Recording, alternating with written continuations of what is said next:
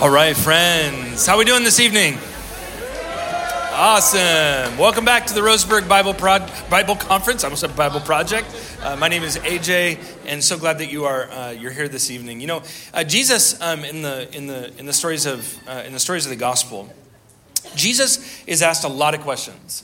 He is always being kind of put on the spot. There's this beautiful little book. It's one of my favorite books on the Gospels by a guy named Conrad Gempf. He wrote a book called Jesus Asked, in which he reflects on all the questions Jesus is asked. Jesus is asked 183 questions in the Gospel, and he only answers 2 of them. And he gives at least a solid, real answer to 2 of them. And the reason is that it's really hard to give a good answer to a bad question. Right? It's hard to give a good answer to a bad question.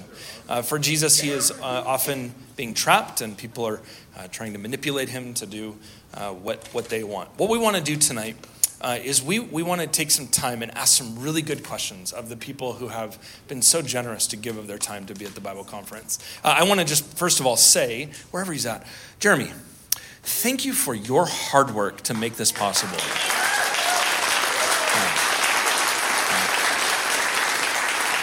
And Pastor Billy as well, thank you for making, the elders at the church, thank you for making this a reality. And would you continue to do it year after year, because it's a blessing to all of us, so thank you. So what we want to do today, we have Lakita, who preached this morning and is here with us this evening. We have Evan, yes. We have Evan and we have Scot. And friends, kind of the way we'll structure this is I've got some questions that I've curated and I've gathered from some others. I'm going to ask those. We'll ask those first, and then we will open it up to you. All right? Does that sound good? All right, let's give God our time. Thank you for, God, this evening and the opportunity that we have to be with 3 of, God, just the brightest minds that you've given to the church. As they respond and open up to the things that we present to them, would you give them a sense of inspiration to say words that, gosh, our hearts need to hear? Truth. May they not, I pray that they wouldn't feel no need to cut corners. Help them speak truth and speak what needs to be spoken. Thank you for this Bible conference and the work you've done here this week. We ask for your favor tonight. In the name of Jesus, we pray. Amen. Amen. Awesome. Well, let me pull up my notes here. Wow, I feel so far away from the 3 of you. Can I come sit with you, Lakita? Awesome. Thank you. Well, let's, actually, the first question I want to ask, Scott, really kind of cues off of your talk last evening. And the question, you invited us to imagine the book of Revelation as a book about discipleship, a writing about discipleship. And I think I speak for everybody when I say it's a really weird time to follow Jesus in a partisan world. Would you speak to a group of people that love Jesus? Would the 3 of you speak to us about how to be disciples in a wildly partisan moment in history? How do we do that? And the 3 of you, please feel free to just speak up. No need to raise your hand. Just go for it. How do we be disciples in a wildly partisan moment?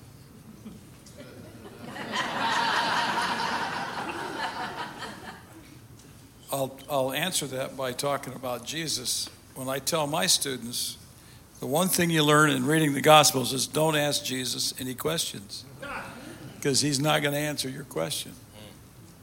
That's my answer. No, I think there's a lot of things that we can do. But I think one of the most important things we can do is to take a posture of trying to be peacemakers rather than warmongers. The election cycle is endless now. The news cycle cannot wait to get this going again. And it convinces its readers or its listeners to participate in that and to make that the story. And I don't think that we should let them make that story for us. And I think that we can, instead of becoming warmongers at the partisan level, we can become the sorts of Christians that try to see what's good in each party, because every 4 years it's going to change.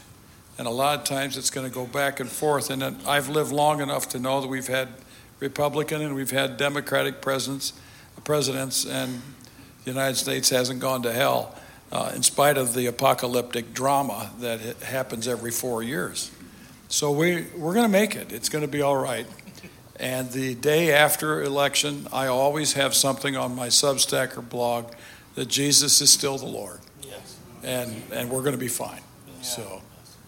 So I think we can be peacemakers in better ways than we are today. So good. Yeah. I mean, is it all right if I go? So something I encourage our church in San Diego at home is to look at John's gospel. Right in the dab smack center of John's gospel is what I think John's perfect picture of discipleship is. And it's this disciple who doesn't even identify by his own name insofar as he identifies as, I'm the disciple who Jesus loves. And we know that this is John, the writer, and he's saying, I'm the disciple who Jesus loves, and my posture is to lean back on the very breast of Jesus and to look out at what's going on in the rest of the world from that posture. He looks out at Peter, he can see Judas, he can see everything. And so that's a paradigm that I try to pawn off on our church for where is the disciple of Jesus in a world that's about to go kind of nuts? Like what's about to happen in the next 24 hours for the disciples post Last Supper is going to tear them apart. And of course, Jesus is going to bring them back together again. But leaning back on Jesus' chest, what do you hear when your ear is on someone's chest? You hear their heartbeat. You hear how their anxiety levels are regulating. You hear Jesus' heartbeat. And notice Jesus, he actually has something like a panic attack in that moment. It says that he, greatly distressed, talks about who would betray him. And John's right there with him, almost like, who is it, Lord? I sense your heartbeat in this moment. I'm pressed up against who you are. And so that, to me, is the ultimate posture for a disciple of Jesus Christ, looking out at a world that seems, from our perspective, to go mad. Of course, like Scot talks about, Revelation is an apocalypse. It shows you who's really on the throne. But in the moment when you can't quite see Jesus on the throne, you feel like things are nuts. You lean back on him and his body, the church, the Eucharist, the bread, the cup, the silent and solitude scripture, the basic fundamentals of following Jesus. Lean back on these things, not just to hide, but to look out at the rest of the world. Because only then will you be regulated. Only then will you be like, your heart is tuned to Christ's heartbeat. And then you can see the elephants and the donkeys for what they are. They're not the lamb, And so that's kind of what there's other things, but that's primary. So anyways. That was great, guys. Jesus said, my kingdom is not of this world. And if I am his daughter and I am a citizen of the kingdom, I always pray for the shalom of the city. If I lived in Roseburg, I would pray for the shalom or the peace of Roseburg. I pray for the peace of America. If you were in the first session this morning, I talked about how I prayed every day from the time I was 17 that abortion would be exposed and it would be illegal.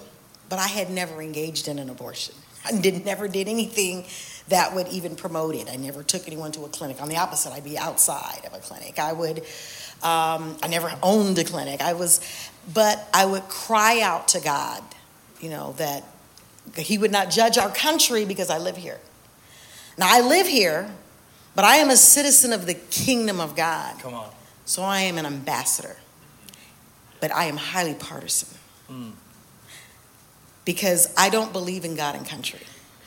I believe in God and kingdom. Because your country can go south. As God said, he causes nations to rise and nations to fall. But we know that he is Lord of all. And so there's only one kingdom that is eternal. One. And the kingdom shall rest on his shoulders. Not Biden's, not Trump's, not any human being. No human shoulders can shoulder the weight of the kingdom of God. Only Jesus Christ can shoulder the weight of the kingdom of God. And our priority must be at all times the kingdom of God. So back in the year 2000, I did MTV's Rock the Vote tour. Yes. And I know you can't tell now, but I was a rapper. And we were the only Christian group that performed around the country on this Rock the Vote tour. And we were at UCLA, and the Holy Spirit told me, I want you to go out and I want you to recruit for a new party. And so I did. And he says, I want you to share the gospel, but use no Christianese. You know Christianese. Yeah, that language that the world hears, and they're like, oh, God. So I'm trying to share the gospel in vernacular. And I said, how many of us know that we have, and I mentioned all the problems that were out there, all the issues. And I said, and I'm recruiting for a new party. The party's not on the left. It's not on the right. It's not red. It's not blue. It's not Democrat. It's not Republican. It's about what is right and what is wrong. And through the process of that set that we had, I was sharing the kingdom with us. Now, we won't get to the end of it, which was it was an amazing outcome of it. But as a Christian, we are to never don a red shirt or a blue shirt. Because our job is to wear the black and white shirt. And whatever sport you're playing, right now football season is a big thing. They got red shirt, blue shirts, orange shirts, Green Bay Packers. They've got silver and black, the Raiders. They've got all these. But there's always a third team on the scene, no matter what game. Even if it's basketball, even if it's soccer, even if it's whatever game is being played, there's a third team, and they wear black and white. And that is our job. And our job is to enforce this rule book. Okay, it's this rule book, but you know what I'm saying. I have a Bible app on my phone. Is to enforce the rules in this book. And if someone is wearing a red shirt or a blue shirt, I need to say that's a foul. That's illegal. That is, you're out of bounds. And that is our job as Christians, because that's the only way that we are to earn the respect of the people, as they see us as being above. Because Jesus is the King of kings. Yeah, the king of all. And he's the King of kings. And in his kingdom, I'm about his kingdom. Let's go. And we are to pledge allegiance to the kingdom of God above all things. And yes, we are supposed to pray for the shalom of the city. And yes, we are to obey the laws. But when those laws become in contradiction to the laws of God, we are to be dissidents. But the confusion is how to be a dissident, because we are so aligned with the world right now in many ways that we don't even suspect. Right. That we are supporting the world system. Whatever party affiliation you ascribe to, you're supporting the system. And it's intertwined like the wheat and the tares. We don't know, but the winnowing is come. But the more we align with this, the more we lay our head on the chest of the master, the more we seek to be dissidents, the closer we are to the kingdom. And as we lift the name of Jesus, we will draw all men and women to Christ and his kingdom. So good. Ooh. So good. Wow. Okay. Yes. All right, so this is a Bible conference, obviously, and part of what I think the heart of this conference is to help people engage their Bibles well. How do we read the Bible faithfully and well? As a teacher, as an educator, this is a common experience to me. I'll have a student who will come into my classroom or my office hours who just watched this incredible TikTok video, and they are convinced they just found the one question Christians for 2,000 years haven't figured out.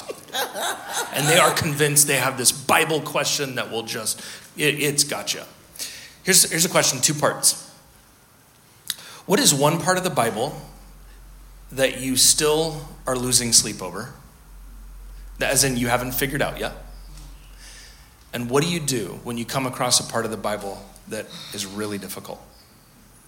What is a faithful way to read the text when it's hard? We'll start. Scott, I'm going to call you first. What would you go first? I call these blue parakeet passages. That's good.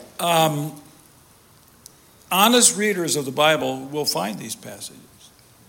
And it is dishonest reading to suppress what you suspect when you see these passages. They're there. And we dare not make the Bible fit our image of what it's supposed to be. Yes. We need to let the Bible be what it is. Yes. My teacher, Jimmy Dunn, said, let John be John. Yes. So let judges be judges. So here's one for me, and I don't have a resolution to it. The story of Jephthah in the book of Judges is pretty nasty. It ends on an ironic note. He did to her as according to his vow. That's a nice way of saying something nasty. The bothersome thing, that's a bothersome passage.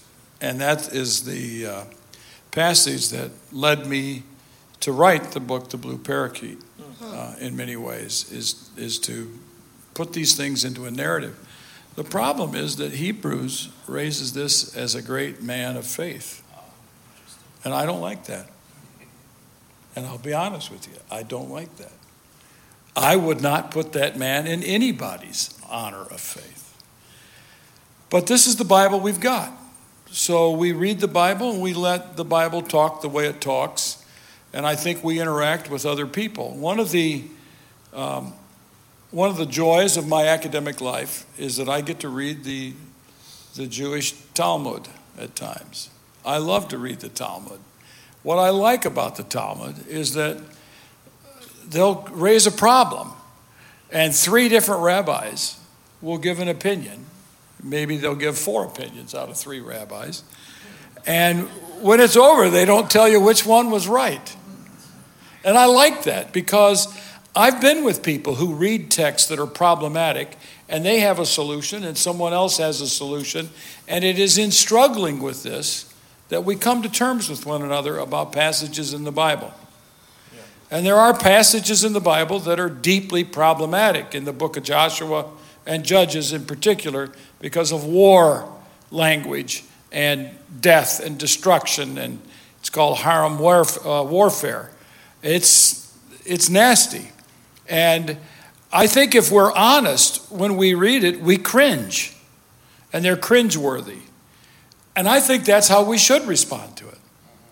Rather than say, I shouldn't feel this way. I don't like the passage. I don't like what happened. I don't think that is a morally sensitive question or response for a Christian who reads these passages. So it's not that we sit in judgment on it. We sit in questions with it. Yes. Yeah, that's good. And the questions are sometimes the secret to Bible reading. So I have a question about this. Now, if people tell you not to ask those questions, you tell them not to tell you not to ask those questions. Yeah. Ask those questions because those are your real questions on those passages. So, beautiful. Thank you.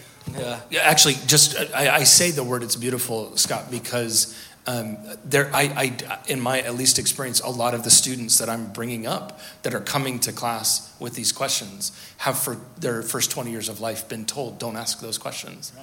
And they come to university and finally they get to ask them, and they've been suppressed for so long, when in reality, those questions need to be cared for and stewarded with tremendous sensitivity. And the worst thing we can do to them is shove them into the darkness. It's okay to allow them to be. So I actually think that's a very beautiful response, a very pastoral response. Yeah. Evan, Lakita, how would you respond? Well, I don't come from a tradition that says don't ask questions. I come from a tradition that's like that, encourages speaking truth to power. And God does not mind us asking questions, as long as we don't mind his responses. So, like Job, and Job is like this, that, and the other, and God, tell me, were you there when I hung the Pleiades? No, come, let's reason together. God wasn't saying that in a nice way. He was, I love the kind of like the cynicism or the sarcastic, because God has all aspects of our personality, So just prepare for the response that you get. For me, what would be the passages that, I've questioned lots of passages. What was going on with Lot when he said, "Here, take my daughters and abuse them, don't do this." And I'm like, what? Just tell these angels to smite them all. Like, what are you talking about? Offer up your daughters. These are the things going on in my mind.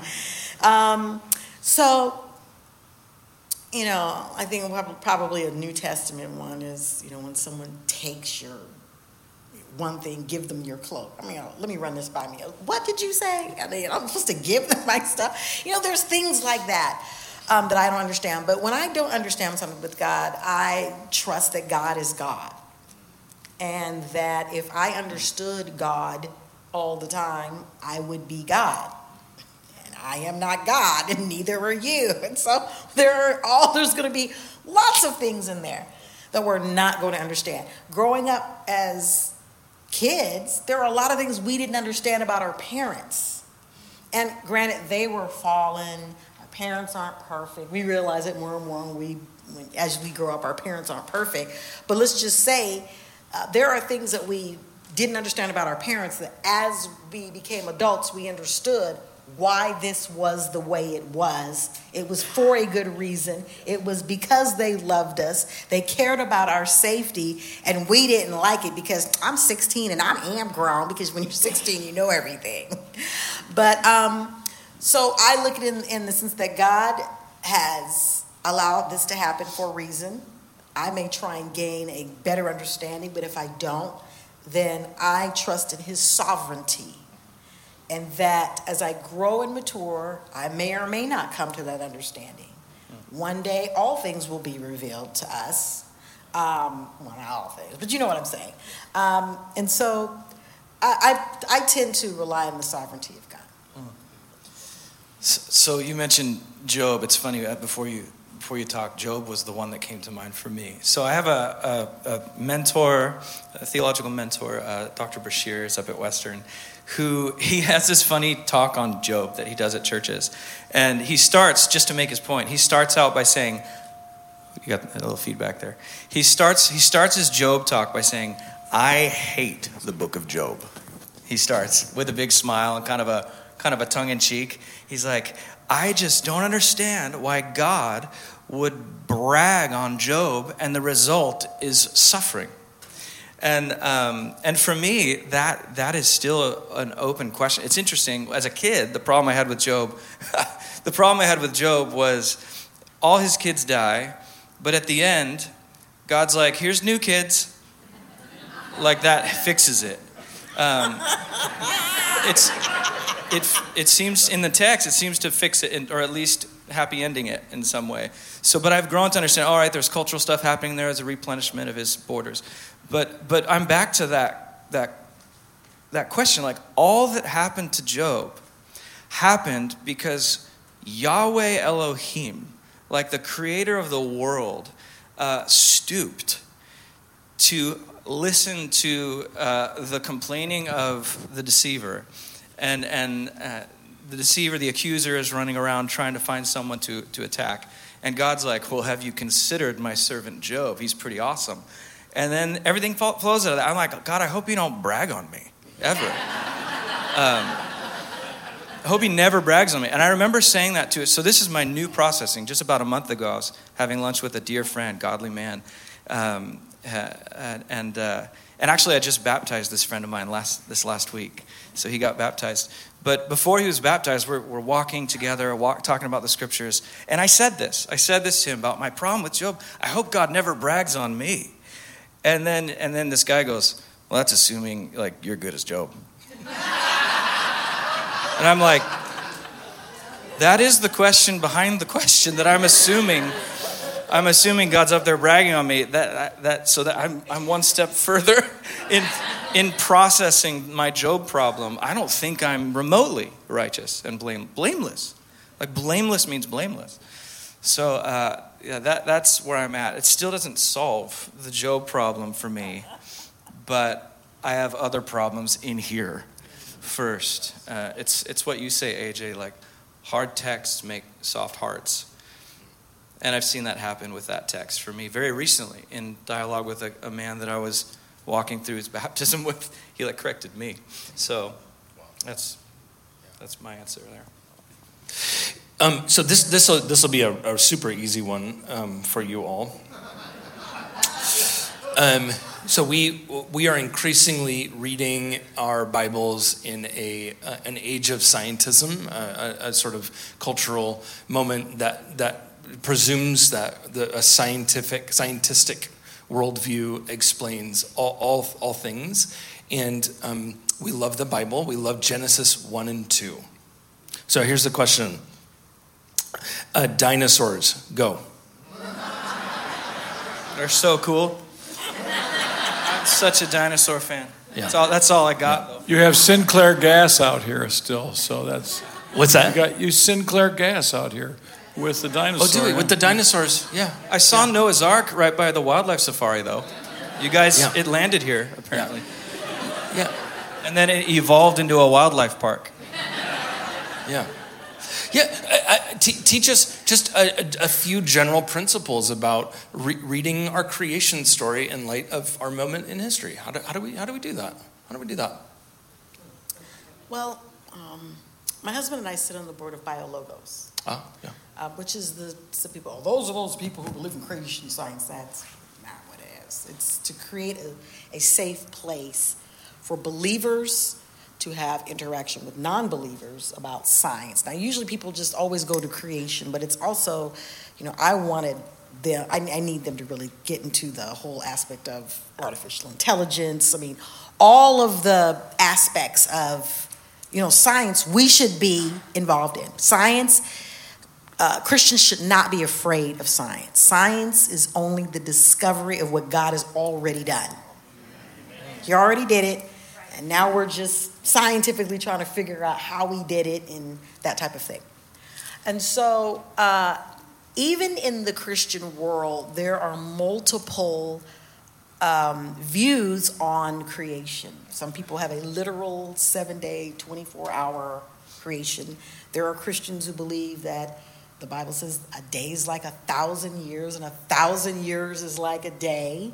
And so, Lord, can you tell me? And God said, I'll tell you tomorrow. That could mean 1,000 years, So people see the days as time periods. Some people believe, like the gap theory of creation, that God created everything, and then there was this big gap. Adam and Eve, they were in the garden for a long period of time, or the gap between man and the creation, and then all those years go by, and so there are multiple ways. And so, again, we're not, as human beings, as created beings, going to understand the Creator and everything He did. And when we get to heaven, He'll tell us, okay, well, this is how I did it. Well, that's great. But what I do know is that if we look hard enough and over time, we will realize science is the study of what God, or the discovery of what God has already done. They found that even the creation itself, this was back in the 90s, they had dozens of Pulitzer Prize-winning scientists, not Pulitzer, excuse me, I meant to say Nobel. Many of them not even Christians, but they had agreed on that the sequence of what happened had to logically be the sequence in how God created the world. So, given enough time, I think we'll understand and see things.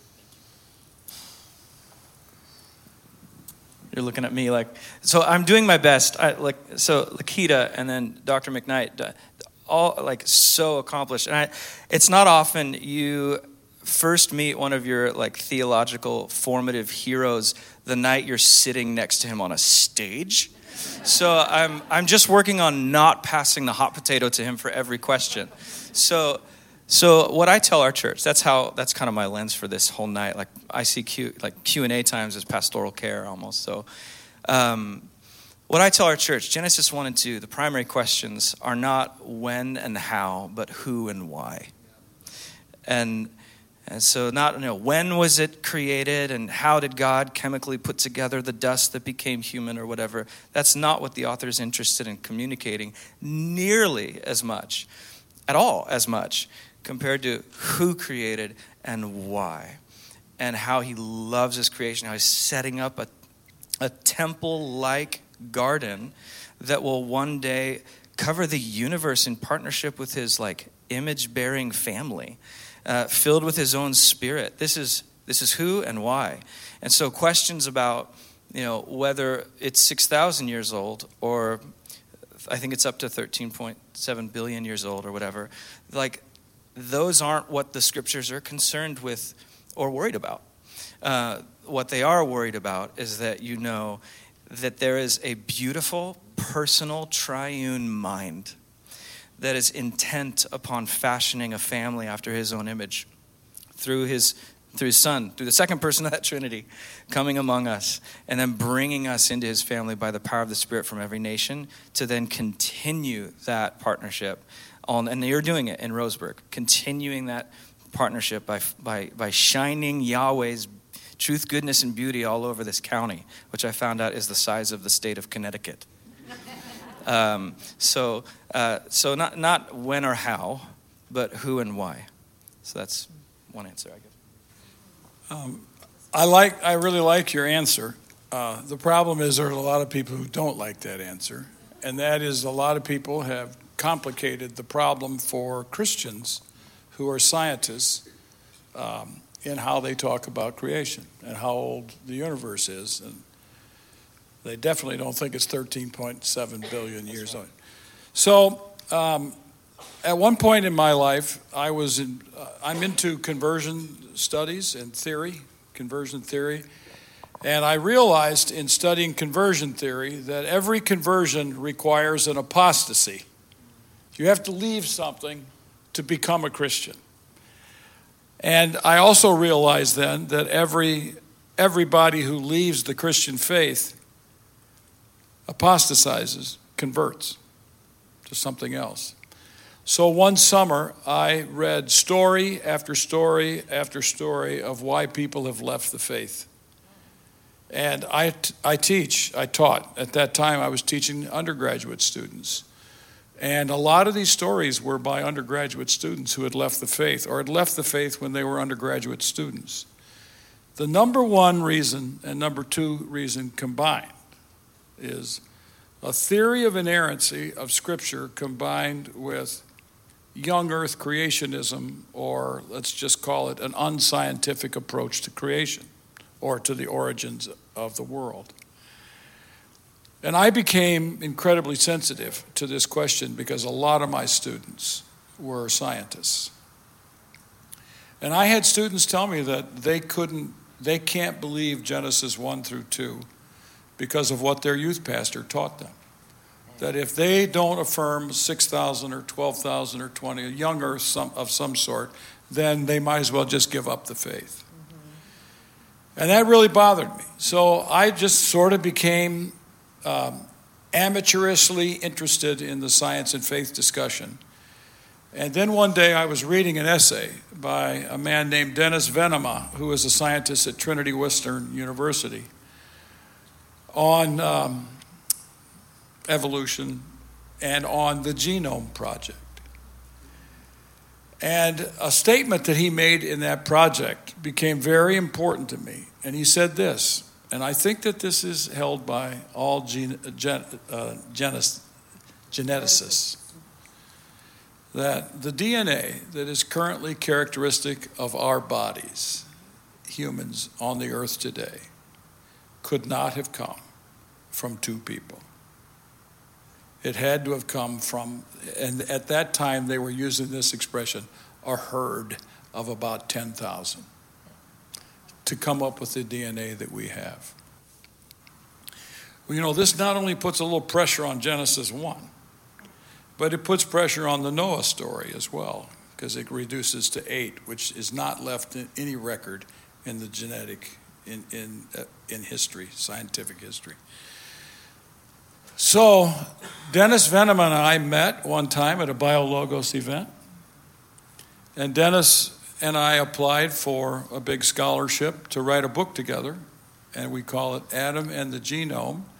And there's a man right there in the middle who has a copy of it, right there, Adam and the Genome. And Dennis wrote the science part, and you probably won't be able to understand that. And I wrote the Bible part, and you might not like all of what I say there, but I'm right. So read that book. But I have a science friend who wrote, I love the first half of your book. I have no idea what you're talking about the Bible. So I believe this is my experience as a professor of college students, many of whom were scientists. Don't play a game of telling them not to believe solid conclusions in science. Don't play that game. Let them operate with scientific categories, because science at least measures some measurable realities. And sometimes it's wrong, but it's not totally wrong about everything that it has concluded over time. We go to Dennis because of an accumulation of knowledge that scientific people have given to them. So I would plead with you to allow science students to be scientists and not to force the Bible to say things it's not talking about. And that's where what Evan said is very important to me. I've never said it so eloquently as you said it, and I can't remember it now because I'm nervous about some of these people getting mad at me about evolution. But I think that we need to let the Bible say what it says and not try to make it be science. It's called concordism, and it's not wise to make, because in 20 years, 30 years, our concordist theories today will be blown to shreds by science. So just let the Bible say what it says. And forget trying to predict the origins of the earth on the basis of Genesis 1 through 3. You're not going to do well doing that. So, okay, a big breath. There is an update in that, the Bible says that it's the same yesterday, today, and forever. The sciences will change, but the Bible will not. So your half of the book is going to be consistent, but your friend's part is going to change. And in this last year, there actually was some new scientific research that came out, a geneticist that found that the table of nations is genetically accurate. And that was huge. And you can probably find that if you Google YouTube. There's a Christian guy who's a geneticist, and they were finding and they weren't even Christians who were finding this out. It was like people had to concede. Okay, I guess it's true. So just all you got to do is wait long enough. Just wait long enough. Of course, God has forever. We don't, but...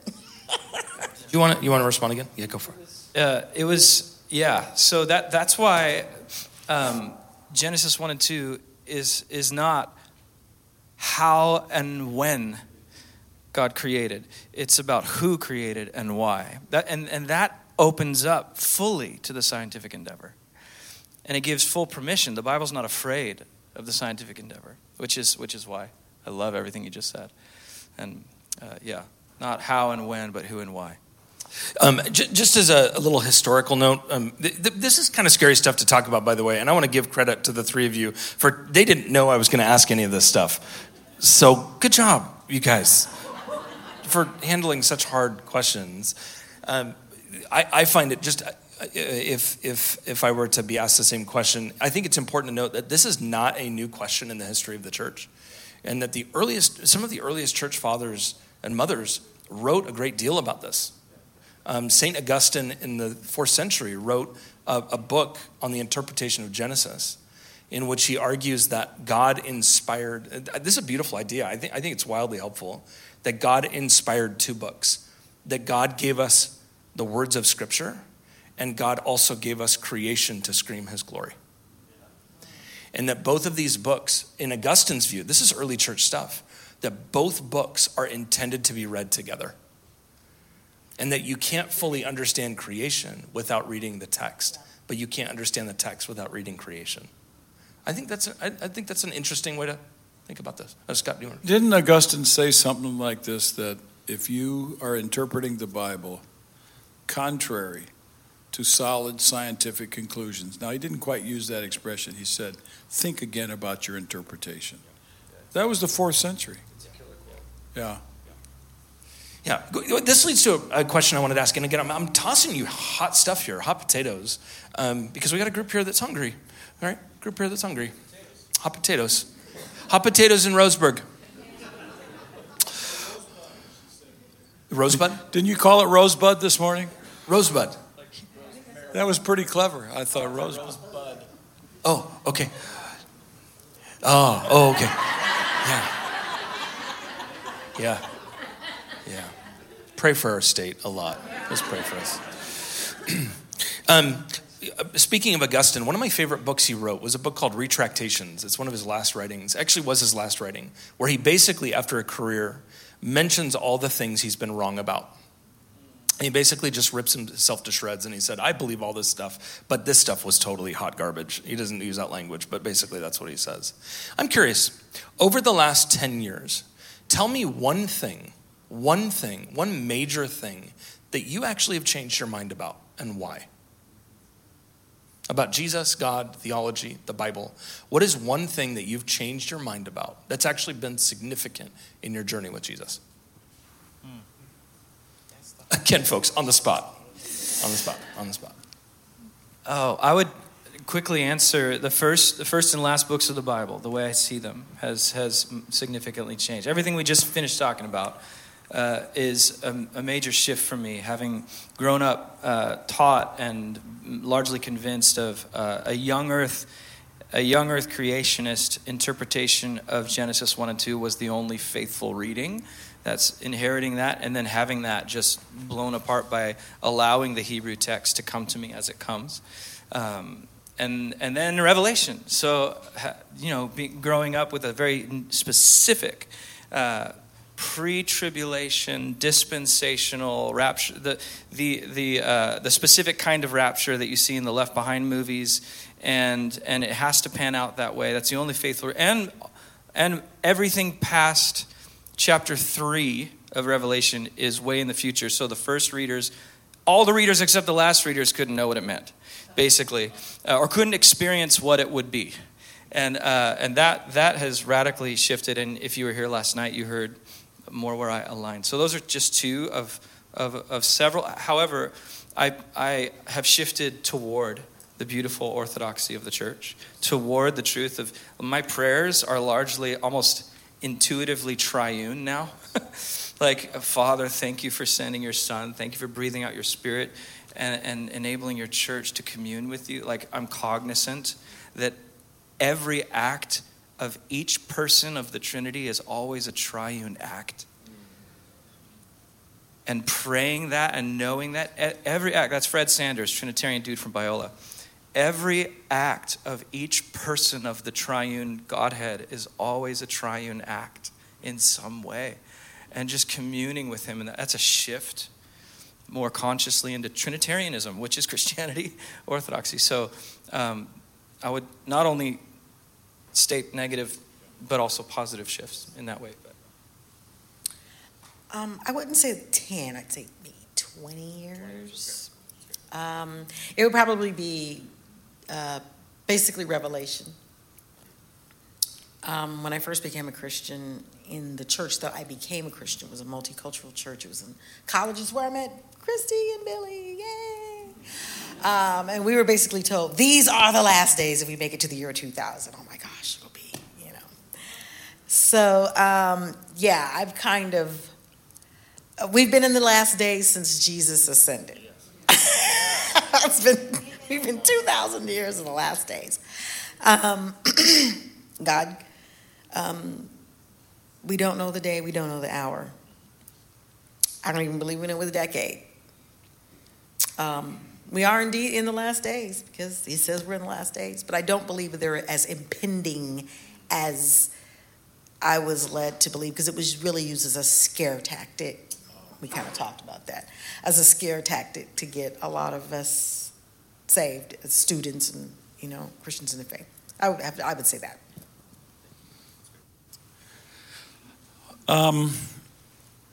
I'm a writer, and I've learned to figure out what I think by writing about something. And I've been privileged. I've been a professor. I'm in more than 4 decades now as a professor. And I've been privileged to be able to devote my life to studying the Bible and to be able to read and write. And there are things that I wrote when I was young that I wish I had never written. But I'll defend them like a cat if I have to. But probably in the last 10 years, is my understanding of the book of Romans, along with my understanding of the gospel. I had sort of back burner ideas going on that I'd never had time to work out. So in the book of Romans, I just had this idea, and I never taught the Apostle Paul as a book. I mean, as just the whole Pauline letters. When I taught at Trinity for 12 years, I didn't teach Paul when I taught at North Park for 17 years. So for nearly 30 years of my life, I was not giving steady lectures on the book of Romans. But I had some ideas that I thought these people who were talking about Romans were just wrong about. So when I started teaching at Northern Seminary 11 years ago, one of my first classes was the Pauline letters. I thought, well, it's time to start working some things out. Well, here's what I think. I think most people read the book of Romans as sort of a scheme of salvation. Theoretical, almost systematic theology. And I did not believe that Paul wrote like that. I didn't think he wrote a systematic theology. I believe that Paul was a pastor and that everything he wrote was connected to what was happening as in his mission churches. And one of the problems, everywhere he planted a church, Paul was probably not the prototypical pastoral type. I don't think he was a glad-hander. I think he told people what he thought at times. And the book of Romans brings to fruition, into expression, the results of all the problems that he faced in his mission churches with his primary opponents, Jewish believers and Jews who wanted to know one basic thing. Do we have to follow the Torah? And Paul said, well, this is an interesting question.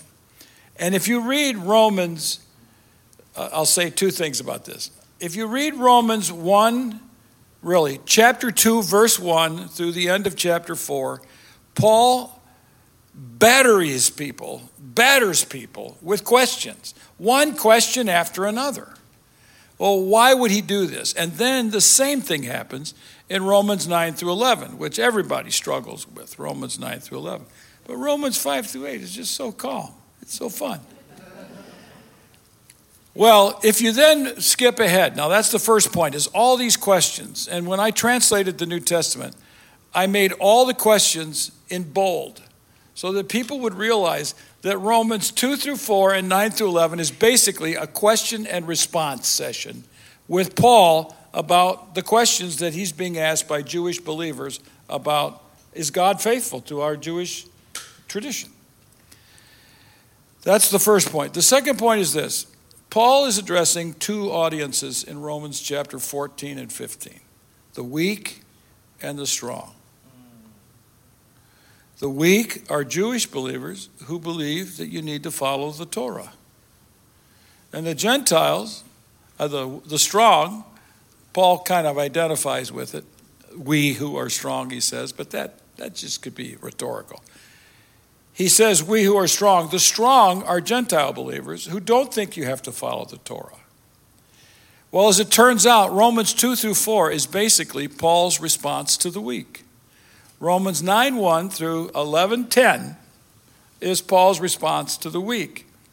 All of a sudden, in 11, 11, and 12, there's a transition. In 11, 13, Paul says, now I'm going to talk to you Gentiles. And the way he talks to them, it makes you think that Paul has been going back and forth in this letter, responding to the strong and the weak. This book of Romans is a pastoral letter, trying to bring peace in the middle of the empire, because the Jewish believers and the Gentile believers are not getting along very well. Because at one point, Claudius kicks out all the Jews. But I think what he kicked out were the Jewish believers. And then they returned under Nero because Nero made things nice for a while. He became a first-class idiot. Nero lost his mind, and he was impossible to live with. He was neurotic, paranoid. I'm not a psychologist. My wife is. She can give a diagnosis. But it's really nasty. But at the beginning of Nero's emperorship, he is kind to people coming in. And so the Christians, the Jewish believers, the Jews all moved back. When they came back, the Gentiles were in charge of the church. And they had created all kinds of freedom. You know, you can eat shrimp if you want, and it tastes good. All right? And you can eat ham. And I'm telling you, Italian prosciutto is unbelievable. All right? And so all of a sudden, these Jewish believers are having to get along with these Gentile believers, but the Gentile believers are in charge. Formerly, the Jewish believers were in charge. That's the book of Romans. It's not a systematic theology. It's a pastoral theology of how Gentiles and Jews should be able to get along. And it's a paradigm for you and me during this election season, which is forever, to realize that the strong have a responsibility to care for the weak. And the weak can expect the strong to care for them. That's what that letter is about. And so it's not a systematic theology. It is an amazing letter of pastoral theology. And I was thrilled when a publisher said to me, Scott, I want you to write this book, and I don't want any footnotes. Because Romans is endless in scholarly discussion. So I got to just write a book called Reading Romans Backwards that starts with the weak and the strong in Romans 14 to 15. And it was one of the most enjoyable years of my life writing that book. And I changed my mind in a sense because I think I'd been wrong. I just didn't know what I believed. And now I do. And I don't want anybody to tell me I'm wrong because I don't have time to change my mind. Yeah. And it's frustrating to have to change your lectures too. So why would you want to have to go through that process? Yeah. This will be my last question, and then we'll move towards the kind of the open-ended free for all insanity that will ensue.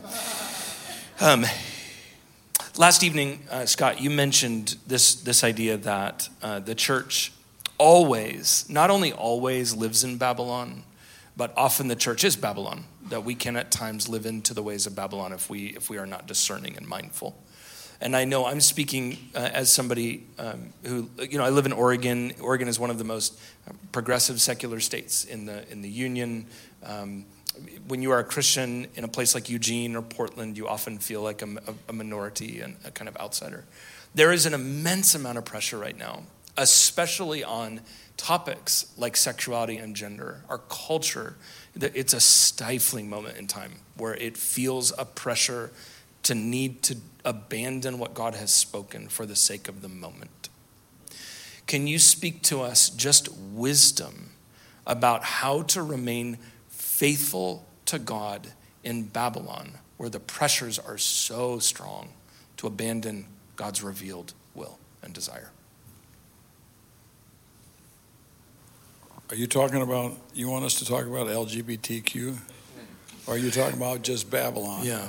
I think for the sake of, let's do this. I want to be cautious here because I think it's unjust to just for a few moments respond to something so sensitive as LGBTQI stuff. Would you speak to just how do you remain faithful to what God has revealed in a Babylonian empire that really creates just unending pressure to abandon the ways of Jesus? Well, I feel like last night the first point that I made about Revelation, about wisdom and discernment of Babylon, is important. And last night's talk, you may have caught the emotional moves that I made in the text, that when I was talking about Babylon, I was pretty hard-nosed about it, because that's the feeling of the text. But when I went to witness and to worship, it became more positive and redemptive, because that's the feeling of the text. So I try, when I'm speaking, to keep to the emotions of the text itself and try to live that text as it's being written. I believe that one of the most important things we can do is become increasingly aware as a lifetime project of social realities and what's driving our society. Most of what's driving our society is, and my daughter and I wrote a book called Pivot. It's a new book, but it applies here, is below the surface. So if you understand life as a tree, our society is a tree, and we care about the fruit that grows on our peach trees, the branches and the leaves. Most of what is important is underground, and you can't see it. It's the soil. It's the nutrients. It's the health of the dirt, which is a whole project in and of itself to understand dirt and topsoil in the history of civilization. I believe that we need to become really good at recognizing what's in the soil of our culture. And we have to listen to some of the finest minds in our society who are actually examining these cultural trends, rather than thinking that we have simplistic answers. Oh, it's all greed. It's capitalism. It's not that simple. There are so many things driving what is going on in our culture and even in our churches of what's going on, that we need to become more socially aware. And that, I think, is what John has given to us with the marks of Babylon in Revelation 17 to 19. He was a social critic who came to terms with the corruptions of Rome, and he had the courage to look, to see it and say it. That's hard. It's hard sometimes to find it, and it's even harder sometimes to be a whistleblower to talk about it. So I believe that we're going to do ourselves a lot of favor by listening to good social critics who can analyze society. People read David Brooks, different people who write in different contexts, and there's a lot of them. You've mentioned Gary Brashears. He likes to do this up here in this area. So does a former student of mine, Paul Metzger, who's up in Portland. So I think there's a lot of people who analyze, and AJ is very good at this himself. So we need people like that. I agree that we need to definitely read, listen to people who are actually have their ear to the ground and are studying what is going on. The Bible says there is nothing new under the sun. It also talks about, New Testament and Old Testament, that you need to know how to read the times and the seasons and all these types of things. And there's an excellent essay written almost a century ago by Sir John Gloob. He was a British military general, and he was also a historian. And at the time, he wrote an essay called "The Fate of Empires," and he was talking about the 28 known empires at that time. 28 known empires, going all the way to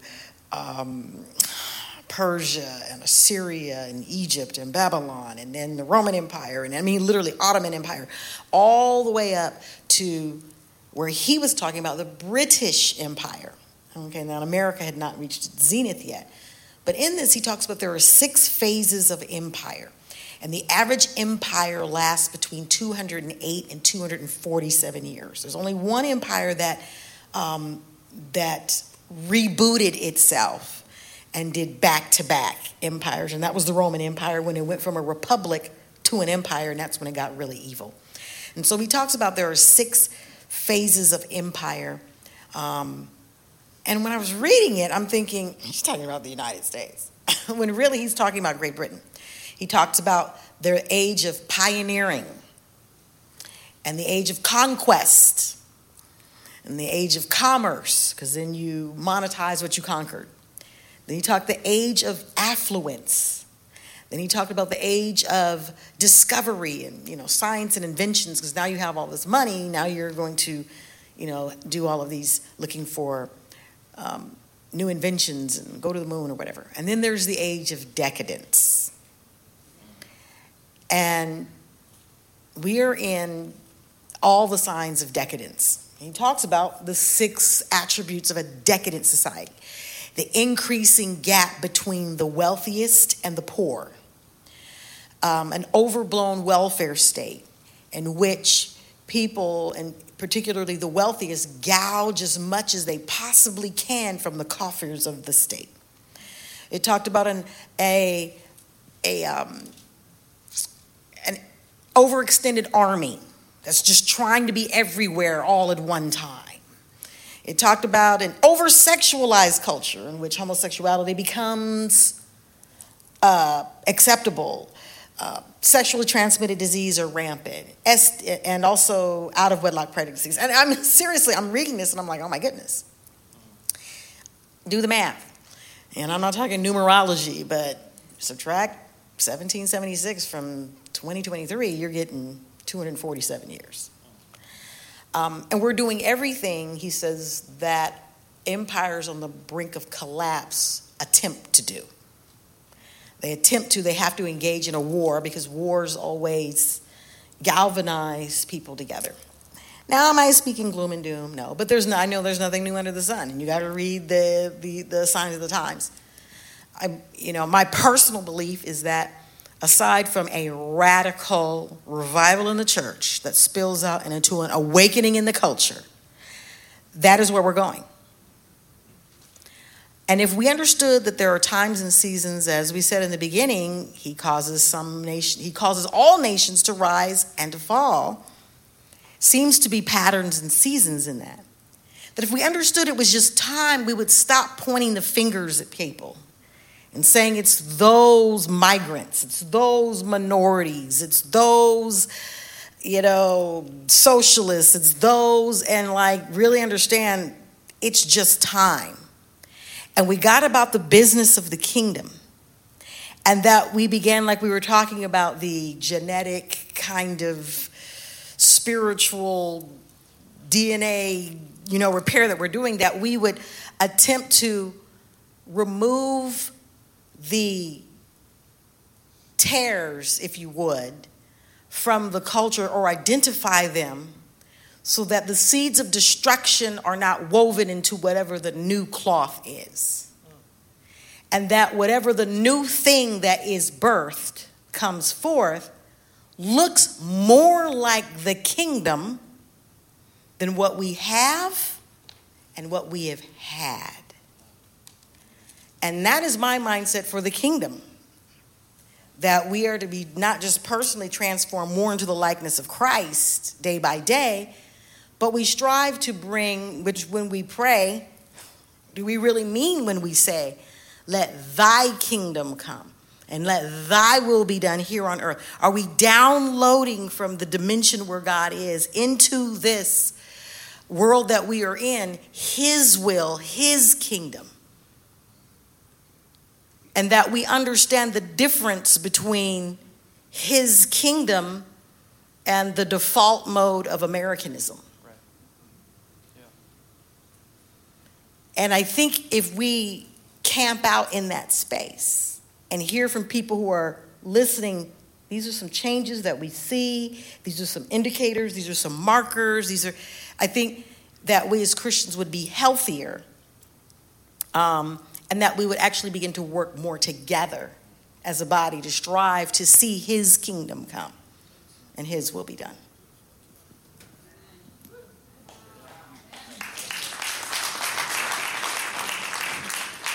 So, amen. And what Scott said about Babylonian branding last night, if you were here, it occurred to, as he said, Babylon is so into its own branding. It occurred to me, oh my goodness, what this looks like, I think, what this looks like on the street is when we don't see people anymore, but we see issues. When Babylon gets us to see issues first, instead of the people on our street, in our workplace, you're leaning on the breast of Babylon. And how Babylon wants you to see those people. And how Babylon wants you to see, because Babylon benefits. Babylon benefits when you see issues first and not people first. But leaning on the breast of Jesus, that is it. Like gaining hit. What are Jesus' cortisol levels toward that issue right now? I bet the Prince of Peace is exhibiting shalom over whatever's going on. Or are you leaning on the breast of your partisan newsfeed a little too often?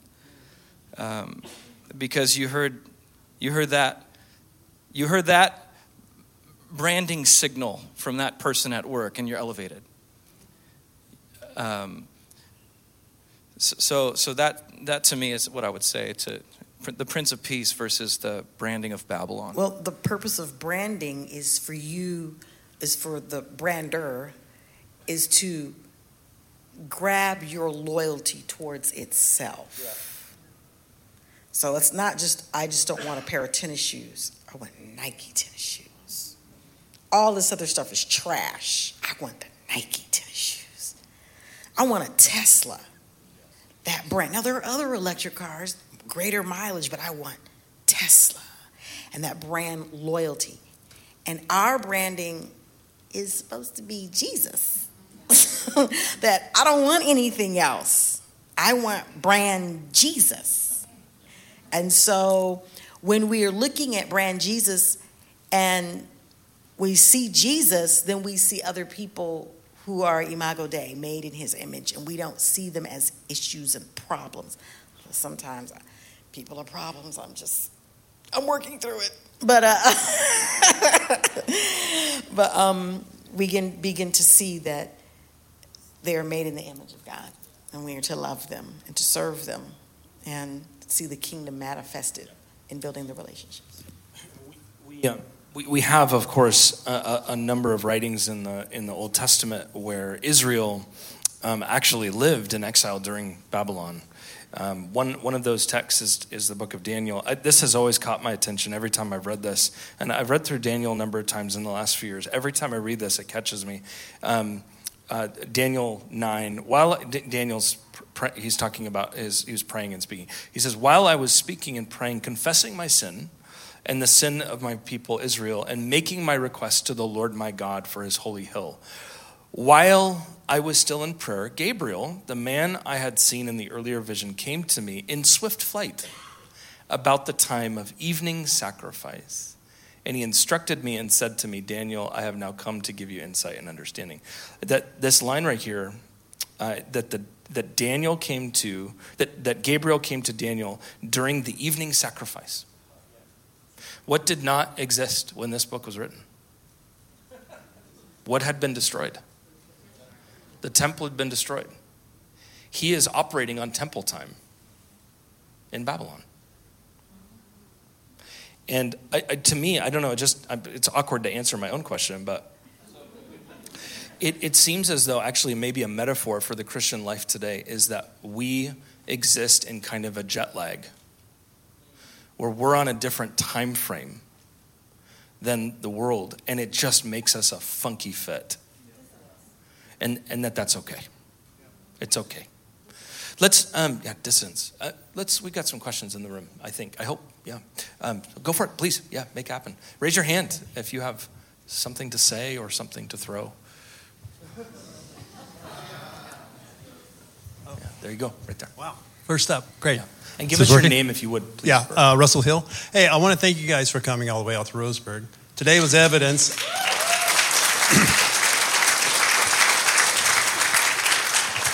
Why we live here. It's the best place in the state, and Oregon is the best place on the West Coast. So, I say, Anyway, I want to go back to what Evan was saying about when you read the Bible, it's open for interpretation. Well, who, gets the interpretation rules? Okay, so I was raised in a Pentecostal church. The Word of God is inerrant. I read it, I believe it, end of the story. But now I'm a little more progressive, and so I guess I have a problem with Romans through Revelation. I mean, I can understand you read the Old Testament through the Gospels. But when Paul says, women are the weaker, women can't teach, they can have salvation through childbirth. And even Peter says something like, be submissive. So it's like, who do you look into? The Catholics, Presbyterians, the Methodists, who's got the authority on this? And it's like I used to be comfortable with, reading the Bible as it says. Now I'm uncomfortable. And it's not your fault. It's just, But it may be Evan's fault, actually. We don't know. It may be. But, when I speak to my Catholic friends, my Methodist friends, Muslim friends, Buddhist friends even, and I say, well, Paul didn't mean that. You can't have to interpret that. But when he talks about salvation by grace, oh, yeah, that's right. So it's like, I got this dissonance here. What about Paul's letters that you say, yeah, perfect, no problem. Read it as it is. But the other stuff you have to interpret. Is that an actual question just for me? No. I mean, Okay. I'm throwing it out. It's just, Okay, good. like you say, but this question rolls back to Yes. who has the authority to interpret, and I'm a woman. What teaching do you follow? Yeah. How do you? I want to see you mansplain this. Because I know in my heart, women are not the weaker creature. They'd make better presidents, better leaders. Bless you. Just a slight correction. Paul didn't talk about the weaker vessel. Peter did. So let's blame Peter on that one. But all these texts about women in the New Testament have to be read in light of all the texts in the Bible about women. You can't just take 1 Corinthians 14, 34b through 35, and 1 Timothy 2, 10 through 17, and think now we've got our answers. Because the Paul, who, if he wrote 1 Corinthians 14, 34 to 35, which is a big issue, is also writing in a letter that allows women to pray in prophecy, and Paul calls prophecy the greatest of gifts. So there. So that's a very important thing. I think we have to look at the whole page, all the scripture on women, and we have to ask this very serious question. This church needs to ask this question, and I don't know anything about this church about this. Well, a little bit, but this is not a backhanded question. You have to ask this question: do we allow women to do in our church what women did in the Bible? Now, if you study all the women in the pages of the Bible, you've got some pretty dynamic situations. All right, you got Miriam interpreting the Exodus. You have Huldah being chosen as the prophet when there were other male prophets around. You got Deborah, who did everything. She was the queen, she was the prophet, she was the judge, she was the warrior. All right, those are leadership positions. And you got Mary, who's talked about in the Gospels more than everybody but Jesus and Peter. All right, and we Protestants only accept Mary at Christmas. And then we wrap her up in the creche, pat her on the bottom, and tell her not to come back till next December.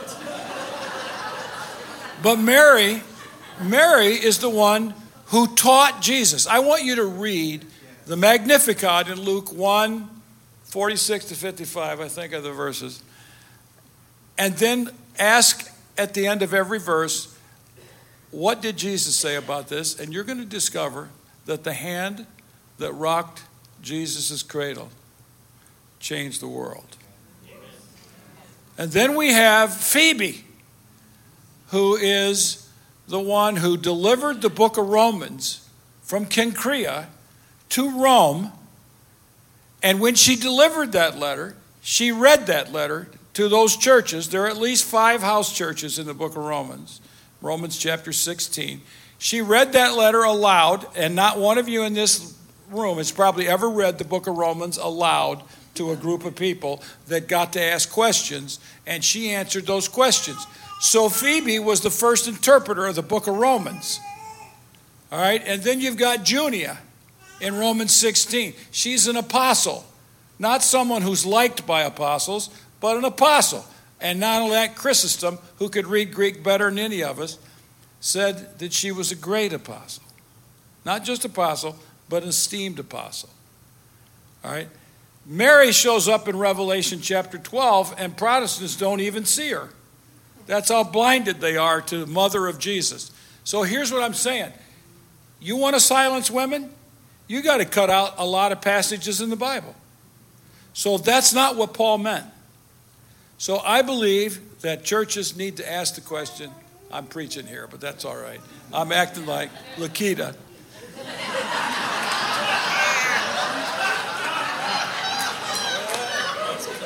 Right here in Rosebud. But so many people have said to me, we're so glad you came all the way. I think this is a great city. I think there's nothing to be sorry about in Roseburg. I think it's a beautiful place. It's a lot quieter than Chicago, I'll tell you that right now. So I don't know what I was on, but it was a really good point about if we're going to start reading 1 Corinthians 14 and 1 Timothy 2 and silencing the other passages, it's unbiblical to the core. Let women do what the Spirit has gifted them to do. Amen.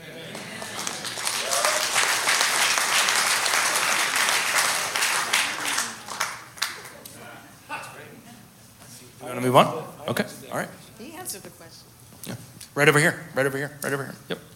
Hi, I'm Kelsey. Hi, Kelsey. I've met you, AJ. Of course. So my favorite chapters in the Bible are Genesis, Roman, and Revelation, simply because I really enjoy the challenge of understanding truth.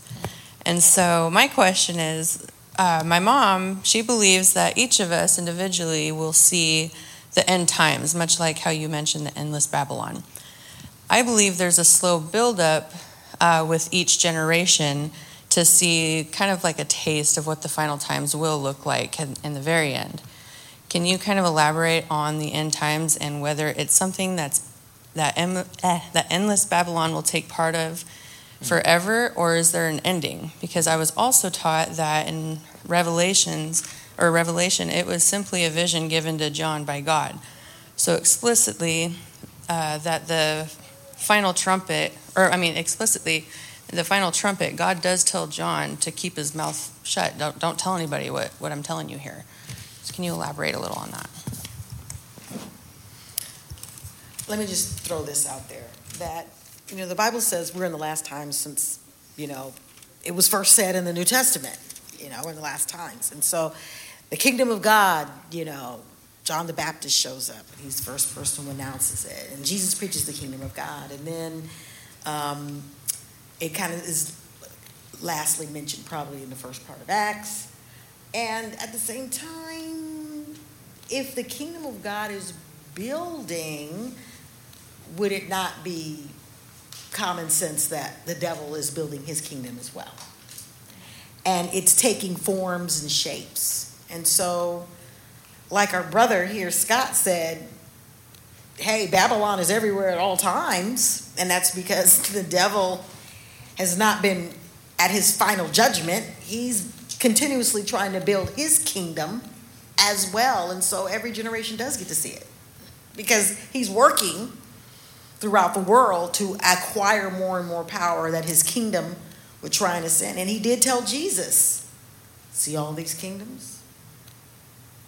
I'll give them to you if you just bow down to me.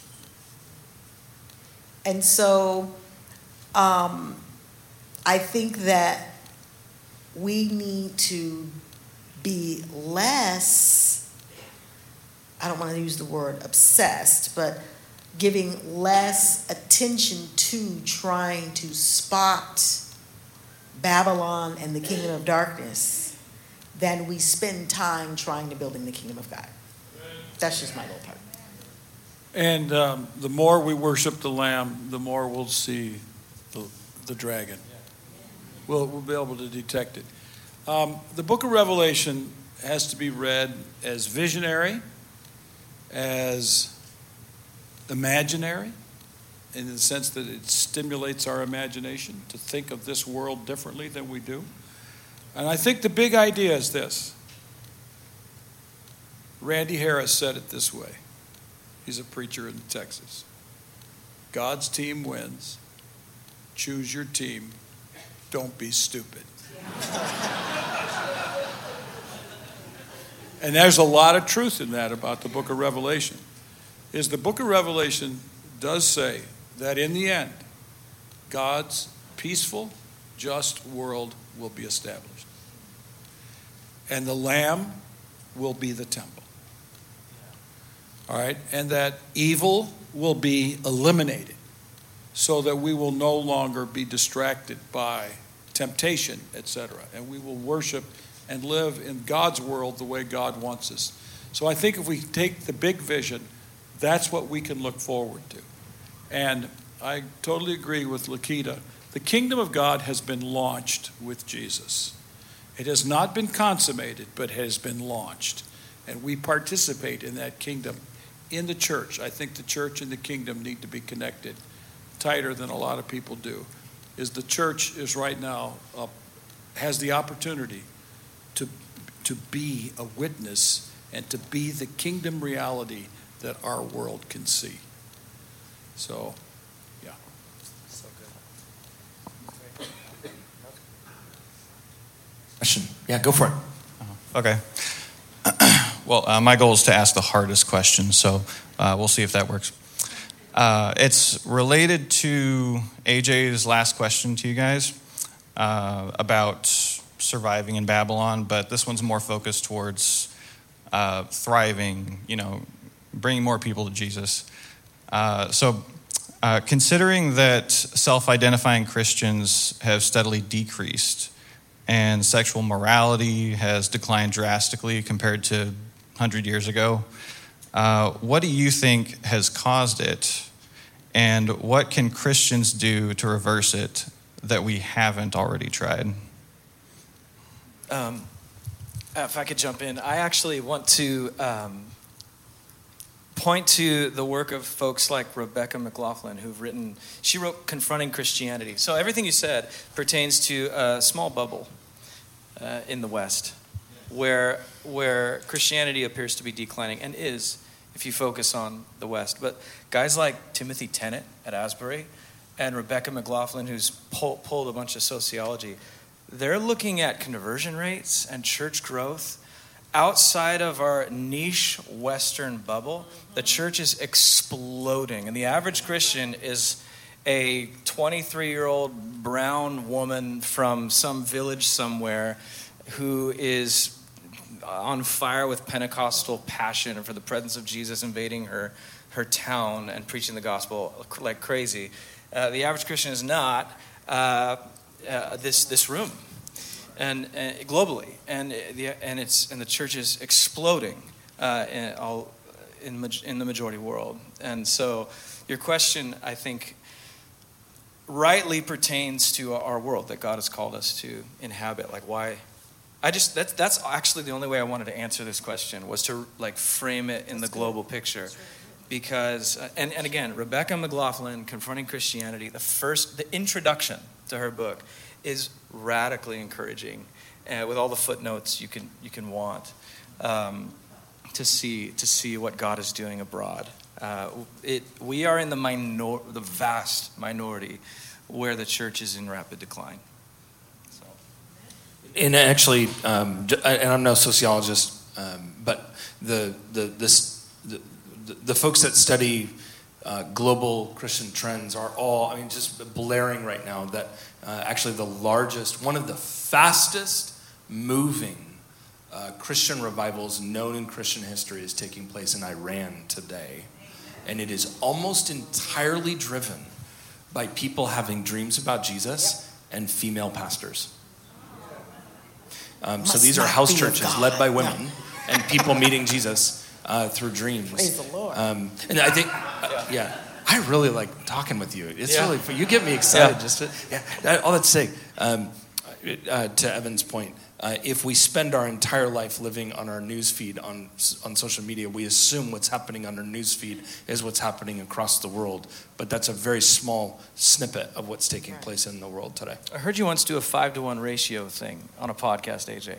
Like for every one deconstructing Western Portlander or whatever, there's 5. What was that? Well, I don't have any sociological backing to that other than anecdote. However, that said, when we see somebody walk away from their faith, I wrote a book called After Doubt, which is about deconstruction, doubt, and how you walk through this stuff. We feel that so acutely. We feel it so real because these are our sons, these are our daughters, these are our cousins, these are our parents. And that has such a disproportionate weight on our emotions that we assume that what our kids are doing is what everybody is doing. But when you look at the globe, what is happening in my household is not what's happening in Iran, and we've got to not conflate the two. The kingdom is coming. It's just not always evident in our news feed. Amen. So maybe we should not live in our news feed. Amen.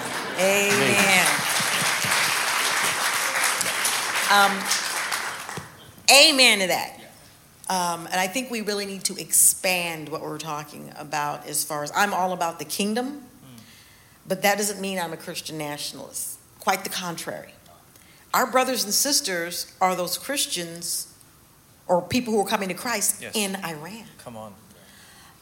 I know this is going to blow some of y'all away, but the country, the nation with the largest number of Christians is China. Those are our brothers and sisters there. Many of them being persecuted. And we have got to get out of this American Christianity in which we have conflated the kingdom with Christianity. The kingdom with Americanism, or America is the city on a hill, is the promised land, is the end all, is the country that's going to save the world from the devil or whatever destruction that we're thinking. And we know that we have some of that in us when we turn on that news feed. And we are less offended about what is happening to our Christian brothers and sisters than we are when we see that the Bible has been swapped out for the Constitution. We're more passionate about the Constitution than we are the Bible. We have exchanged the cross for the flag.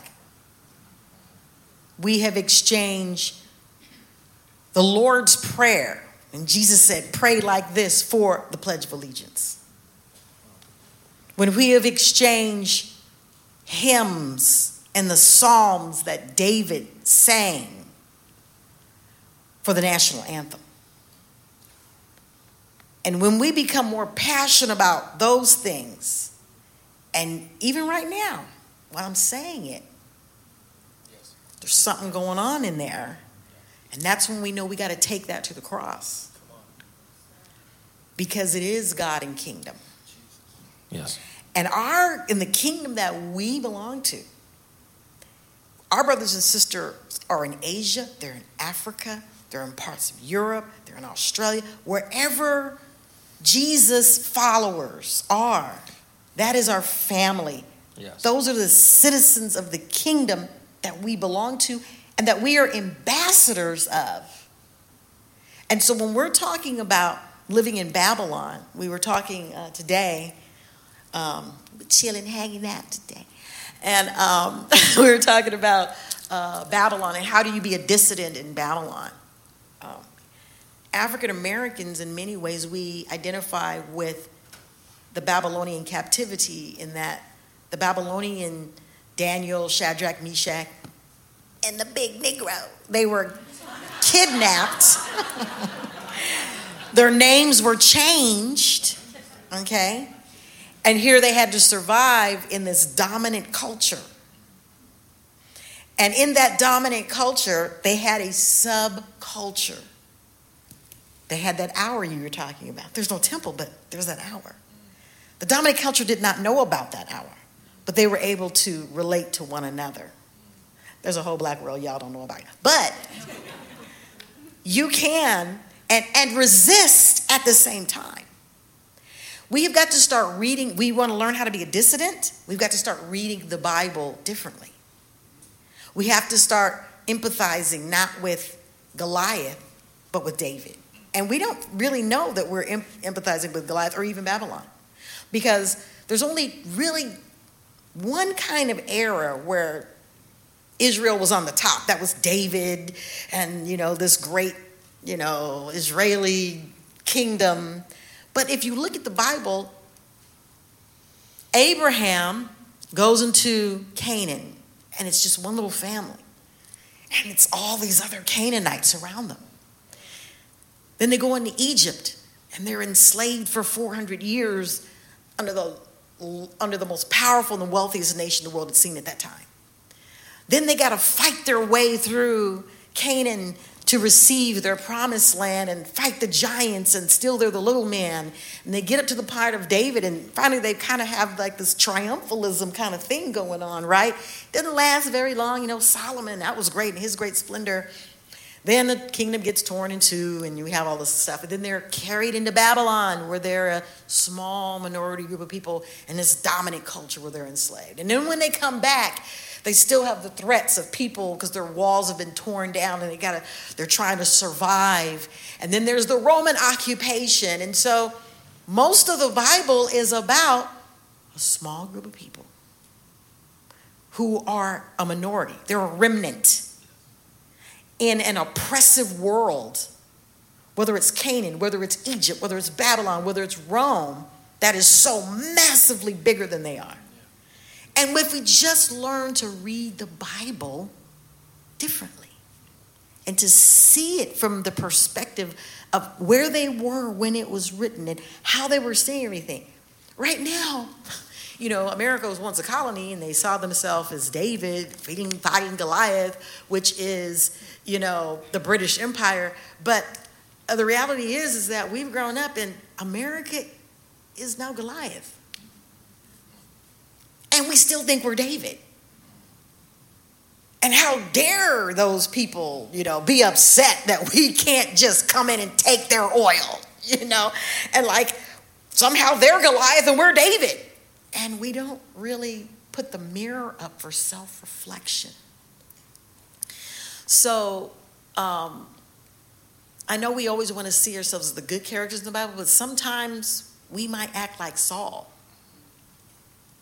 Head and shoulders above everyone else, but kind of cowardly. We don't see that. Are we of the boss who's really acting like, some of the characters in Babylon who are mistreating? Are we acting like, is our boss acting like Haman, or could it be us that we're acting like Haman towards some of our employees? So if we want to learn how to be dissidents, we have to read the Bible for the majority of the Hebrew existence, in these books. How is it that we don't see what a dissident looks like? Because that's what they were most of the time. And even now, everywhere they go around the world, there are a small group of people. They're a small group of people. And wherever they go, they're constantly on guard. But they are regime proof, okay? Because I tell people the Bible's not a book. It's a library of 66 books.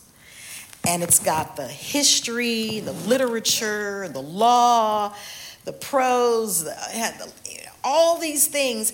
It's They're regime proof that no matter where they go, they're taking their library with them and they're setting up shop because they know they're going to be dissidents wherever they go. So what will help us is we've got to kind of come out of our triumphalism. We rush on the city, we run on the wall. I mean, that was just one little error in the Bible, okay? The rest of the time, the Hebrew nation, the Hebrew people, the Israelites, Abraham, they were small. And they were always under attack from the larger, more powerful, more wealthy nation that they occupied. Yeah, go for it, please. Raise your hand, please. Yeah, there you go. There you go. This is a question for Scott. Scott, you have a provocative title of a book out there. I don't think it was branding.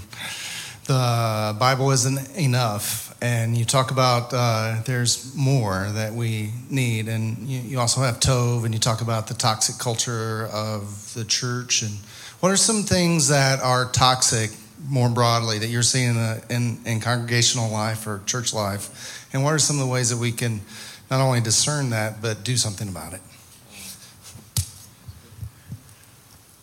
Yeah, my editor thought The Bible is Not Enough was a pretty clever title for, it was supposed to be an essay. It was going to be published as a booklet, but he liked it, so he turned it into a book. But it's about developing a peaceful imagination, and the Bible doesn't give us everything we need to know about how to live in our world, so we have to extrapolate and use our imagination at times. Okay. That has nothing to do, unfortunately, with toxic and Tove, but my daughter and I wrote a book called A Church Called Tove, which is a mapping of the traits of toxicity in toxic churches, matched by Christian virtues that should overcome it. So they are the Tove. Tove is the Hebrew word for good or goodness. So in in Genesis, God created the world and it was Tove. All right. Ma'od Tov is it's totally good at the end. So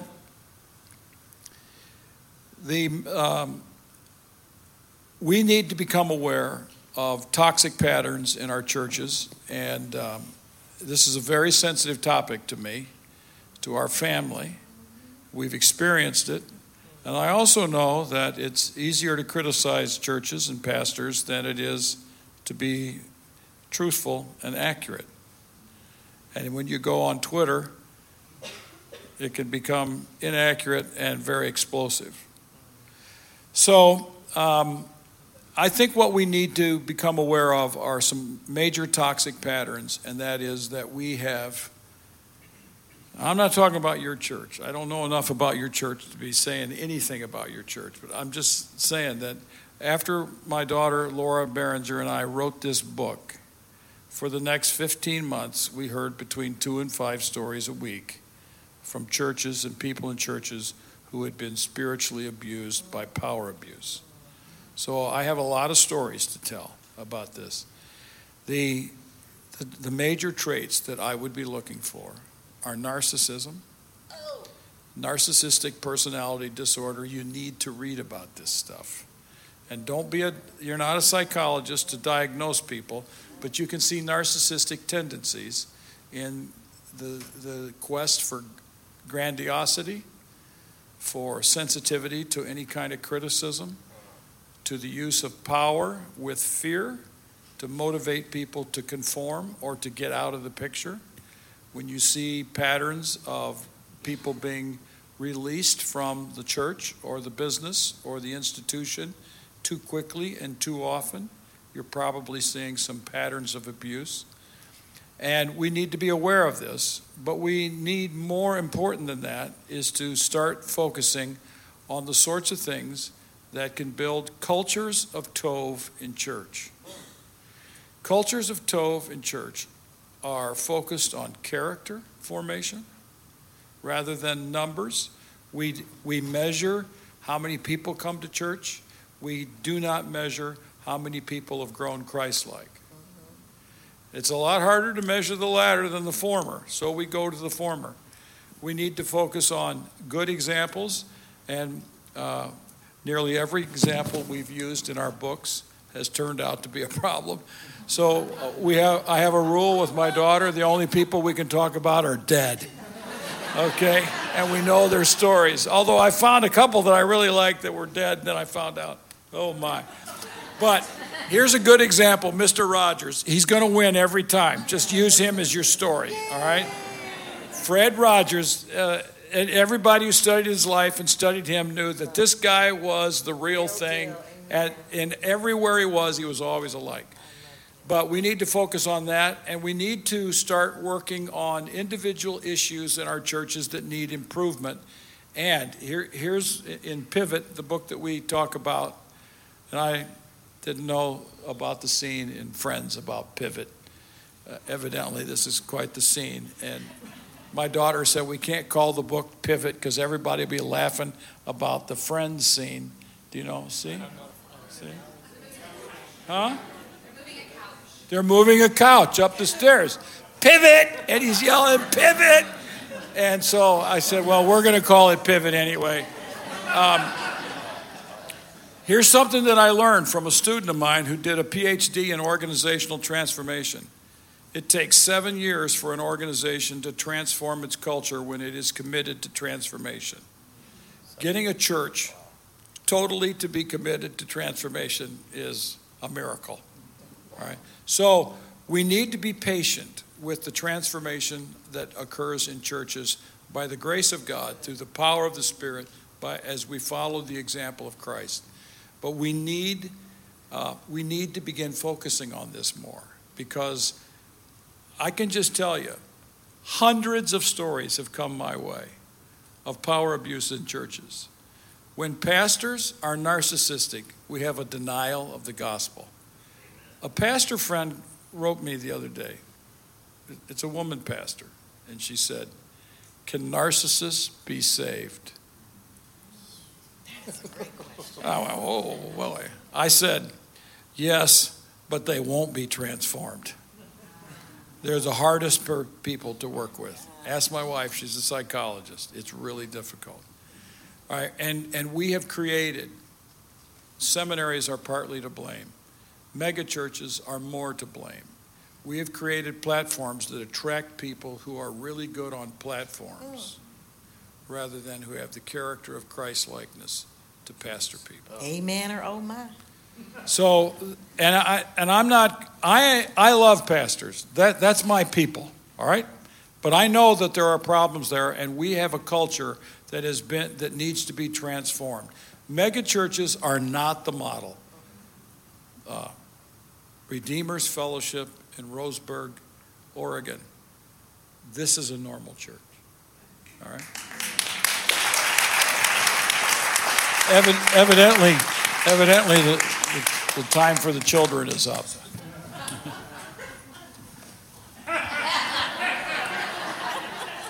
Evan, you did so good, buddy. You did great.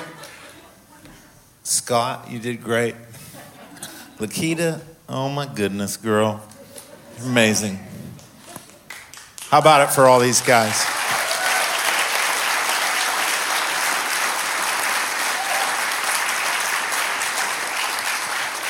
Yeah, you're right. Our child care is about to end, so that's what this is all about. Can I just say that Christy and I and Steve Grace came from one of the 250 biggest churches in America. I worked there for 10 years. And it is one of the deepest regrets that I have, that I spent so many years and so many hours and a lot of sweat and honest work unto the Lord. But a lot of those years were underneath a narcissistic leader.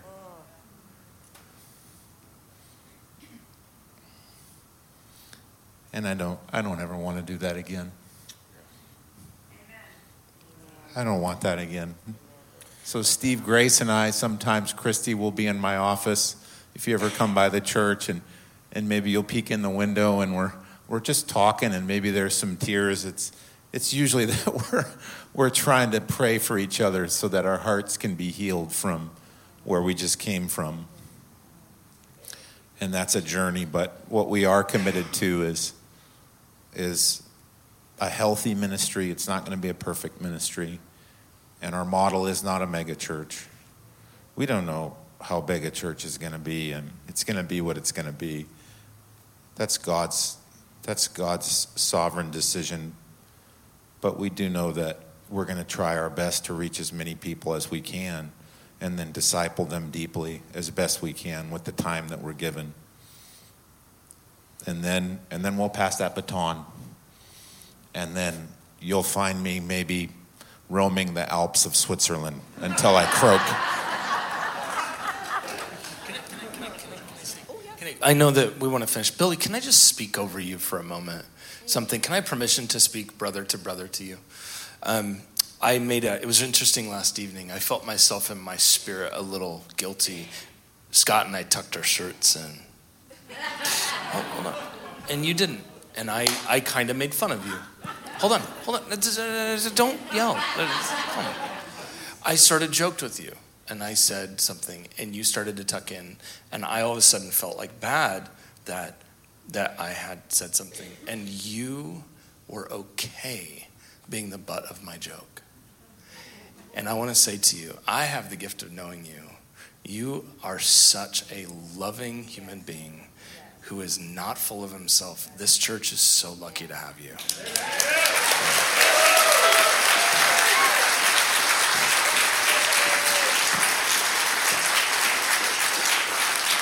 I just want you to know from the outside, this is a gift and you're doing phenomenal work here. We love you, Billy. Yeah. Thank you so much. I deeply appreciate that. So very kind. So very kind.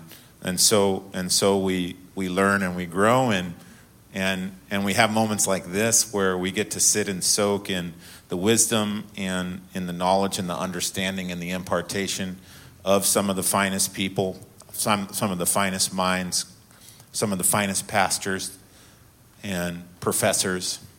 And I really don't know what you do, Lakita.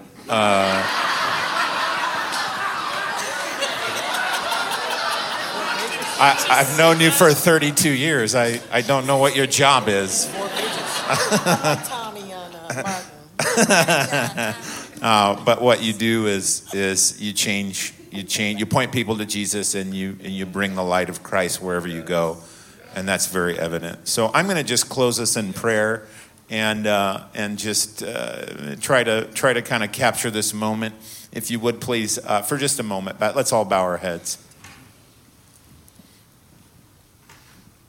And so, Lord, we come to you now in the name of Jesus, and we're so very, very grateful for the opportunity these 3 nights and this morning to hear your scriptures taught.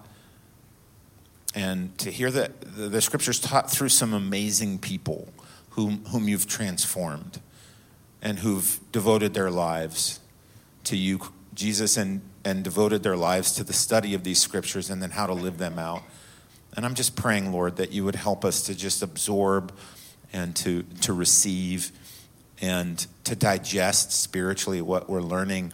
And then, Lord, that we wouldn't just be hearers, but we would be doers by your grace.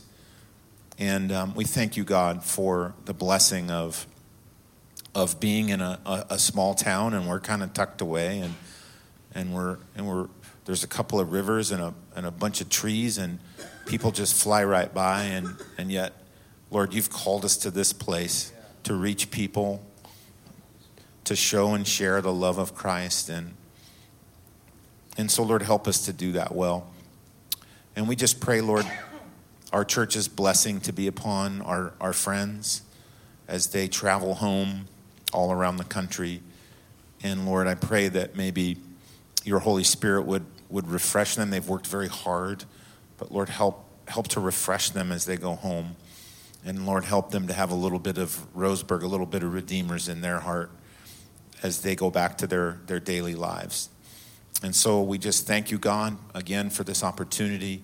Thank you for all of the hard work of everyone who worked diligently to organize and put this together.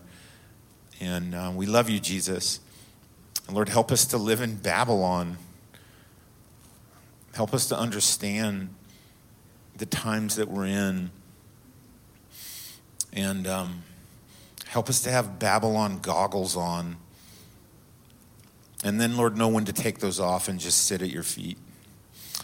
And so we love you, Jesus, and we thank you. And we're just so blessed. And so we pray all of these things in your beautiful name, the lovely name of Jesus. And we all said, amen. Amen. All right, let's give one more round of applause to everyone, please.